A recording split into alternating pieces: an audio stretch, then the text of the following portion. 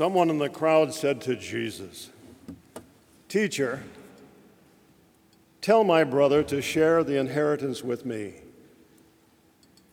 He replied to him, "Friend, who appointed me as your judge and arbiter?" Then he said to the crowd, "Take care not to guard against all greed, for though one may be rich, one's life does not consist of possessions." Then he told them a parable. There was a rich man whose land produced bountiful harvest, and he asked himself, "What shall I do? For I do not have space to store my harvest."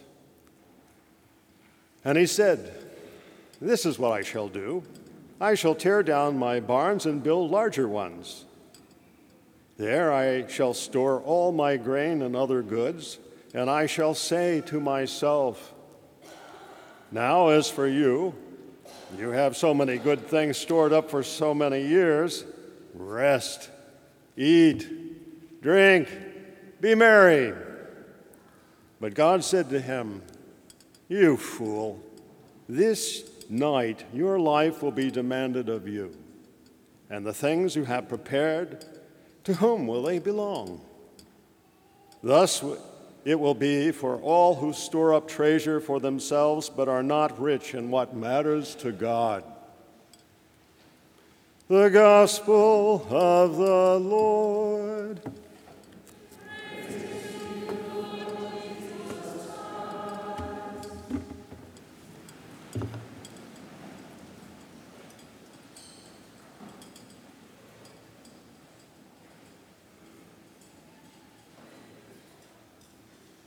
Good morning, everyone. Once upon a time, there was a man who worked very hard and created his own business, with his own ingenuity and his own hard work. And he was very successful and made quite a lot of money for himself. And even when he reached old age, he continued to work and manage his business until finally he had a serious heart attack, which left him in the hospital for quite a long time, and he was worried that his children and his family might be manipulating his money and things. So he sold the business, and he converted all of his stocks and portfolio and assets, everything that was electronic, into gold plates. And he chose gold because he had such a large amount of wealth that he had accumulated that anything else would have just filled his hospital room. So he had a very large bag of gold plates, and he kept it in the hospital bed with him so that he could keep watch over it, and that he knew that his family wasn't playing around with his business or his money. He intended to get better and leave the hospital, but he had another serious heart attack, and he died.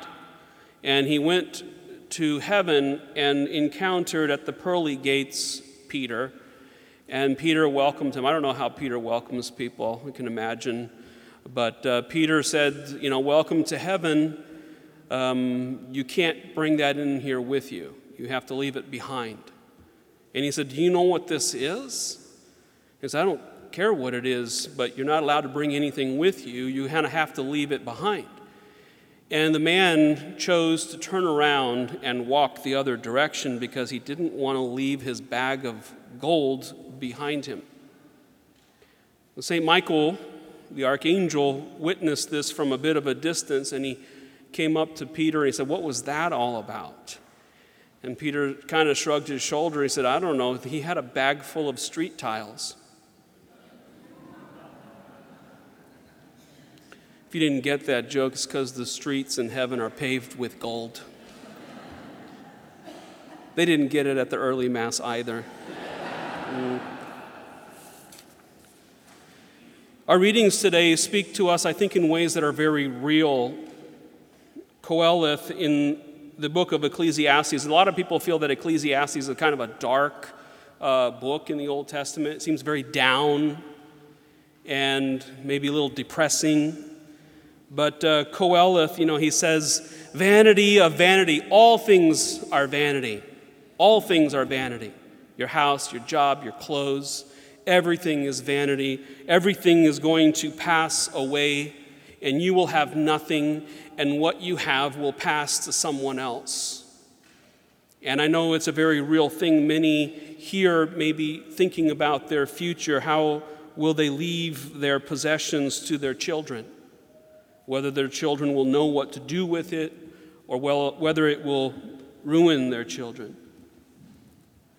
I remember when I was just newly appointed as a pastor at my previous parish at Christ the King, the next door neighbor had just died like days before I arrived there, and they had an estate sale.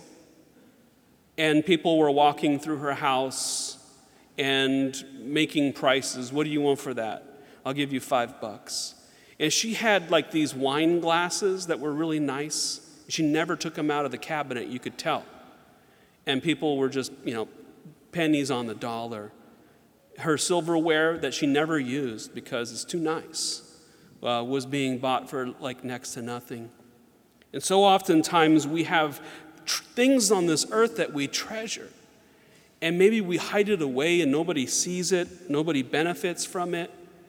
And we kind of hoard it. But you know what's going to happen to it when you die? People are going to go through your stuff and they're just going to take it and they're not going to appreciate it. So Koheleth is very real when he talks about how all the things that you worked for, when you die, somebody else who didn't lift a finger is going to take it. And Jesus, he encounters this man who says, tell my brother to share my inheritance. How many lawyers at this moment are working on cases around our country on how to divvy up inheritance to the different children? And all these are very real questions that we see presented to us in these readings. Vanity of vanity, all things are vanity. Koheleth speaks about them in the Hebrew word. It means smoke, that everything in the world is just smoke. You like to grab on and hold on to it, but in the end, it'll slip away from your fingers. Think of all the billions of people that walk planet Earth. How many of them are remembered? Probably 99.9% of anybody that's ever lived has been forgotten into history. So many times we strive to hold on to the things of this world, only to find that in the end everything will disappear. I meet people often who try to live healthy lives, and they go through great efforts eating healthy diets, going to the gym and working out, only to find that they too succumb to illness and disease. And no matter how much we try to control the world around us or even our own bodies, all things pass away. Father Bolding and I were just watching a series on Nova about the universe, and they said eventually the sun is going to go supernova and the earth won't even exist anymore. It'll just be turned into space dust. And so all things can seem to be kind of down and dark and depressing. But the good news is that Jesus Christ has entered into our world and he's brought new meaning in that we strive for something more important than all the things of the world. And that is, we strive for heaven. Because heaven is something that will never pass away. God existed for all eternity. There was never a time when God didn't exist. And there will never be a time when God doesn't exist. So he is the one thing eternal, the one thing that deserves all of our attention. Yet oftentimes we find ourselves searching for meaning in life through things, money, riches, power, all these kind of things, and all of them will pass away. But if we hold on to Christ, he has prepared for us a dwelling place in heaven, and none of it can be taken away from us in heaven.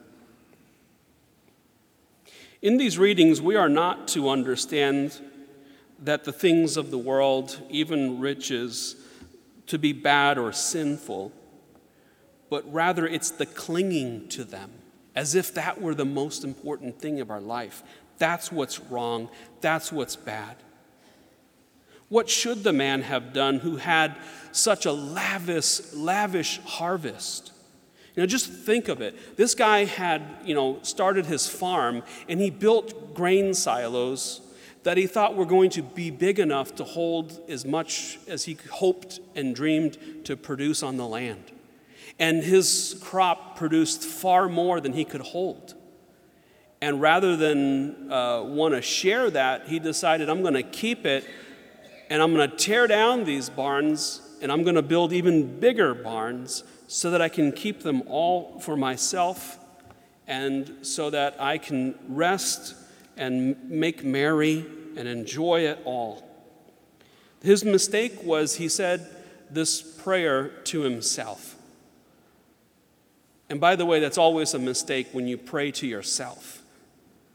Remember, Jesus encountered in the synagogue a tax collector and a Pharisee. The tax collector beat his breast and he prayed to God, "Have mercy on me, a sinner." The Pharisee, Jesus said, prayed a prayer to himself.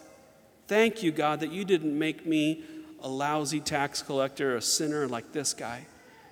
It's always a bad idea to pray to yourself. And so this rich man prayed to himself and decided how he was going to make use of this blessing, the abundant harvest that God had given him. He should have prayed to God and asked God, what should I do with all this abundance, with all this extra? And it's the same thing that we should pray, the same thing that we should do. When we have more than what we need, we should ask God, how do you want me to give of my abundance, of the good things that you have given me? When we get too caught up in ourselves, we just want to keep hoarding it and putting it away. Eventually, we will all lose our lives and other people will go through our stuff. At least while you're alive, you have the opportunity to spend it for good and to ask God what he wants you to support. How about the man who wanted the inheritance? What should these young men have done with their inheritance? Perhaps they should take in what they have needed and looked for areas that God may have been calling them to give to those who are poor. I think it's the demon's goal in our lives to lead us to focus on the things of the world and to lose sight of the things of heaven, things that are important to God. How many people have thought something like this? I will start to take my faith and service to God and neighbor seriously when I grow up and I become an adult. I think I used to think like that when I was in high school, that I don't really start my life until I'm older and get a job. Yet the church has many saints that were children, even like, for example, Saint Maria Goretti. Some people will say, I will take my faith and obligations more seriously after I finish college and I get a good job. And then they get a job, but then they say, well, I need a promotion or I need to get a better job. I need to make more money, and then finally I'll take my faith more seriously. Some people will say, well, I'll start tithing once I get a bigger house, once I really get that house up on the hill that I wanted. And then they buy that house on the hill, and they're so far in debt, and then they can't give, and then they want another house that's even bigger or a bigger car, and it's never enough. And so they keep putting off the things of God while they're focusing on the things of the world. I'll help the poor, give to the needs of the church once I retire.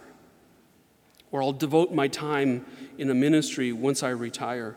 And then they retire and they're so old they don't have any energy to do anything. If today you hear God's voice, harden not your hearts. Don't be so focused on things of the world, but focus on the things that God calls us to. Money can buy you a bed, but it can't buy you sleep. Money can buy you delicious food, but not an appetite.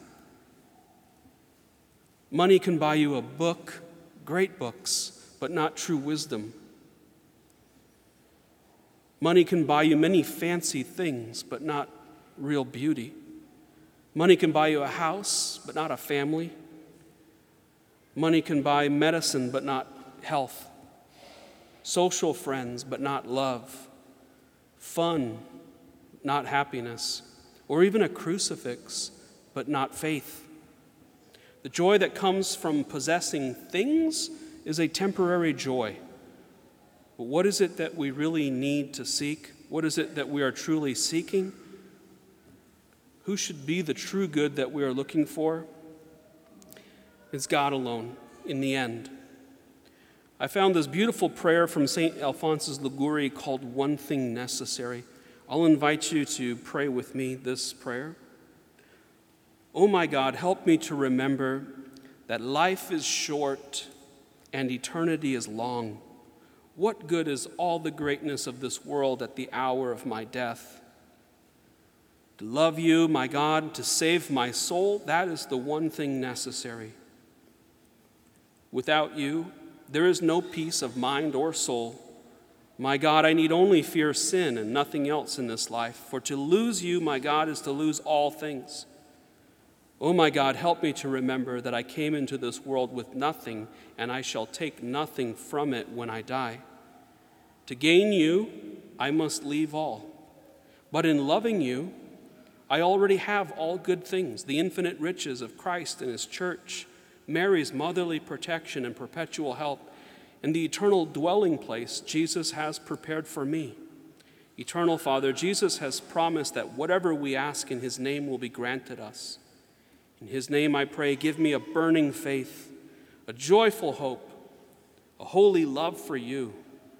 Grant me perseverance in doing your will and never let me be parted from you.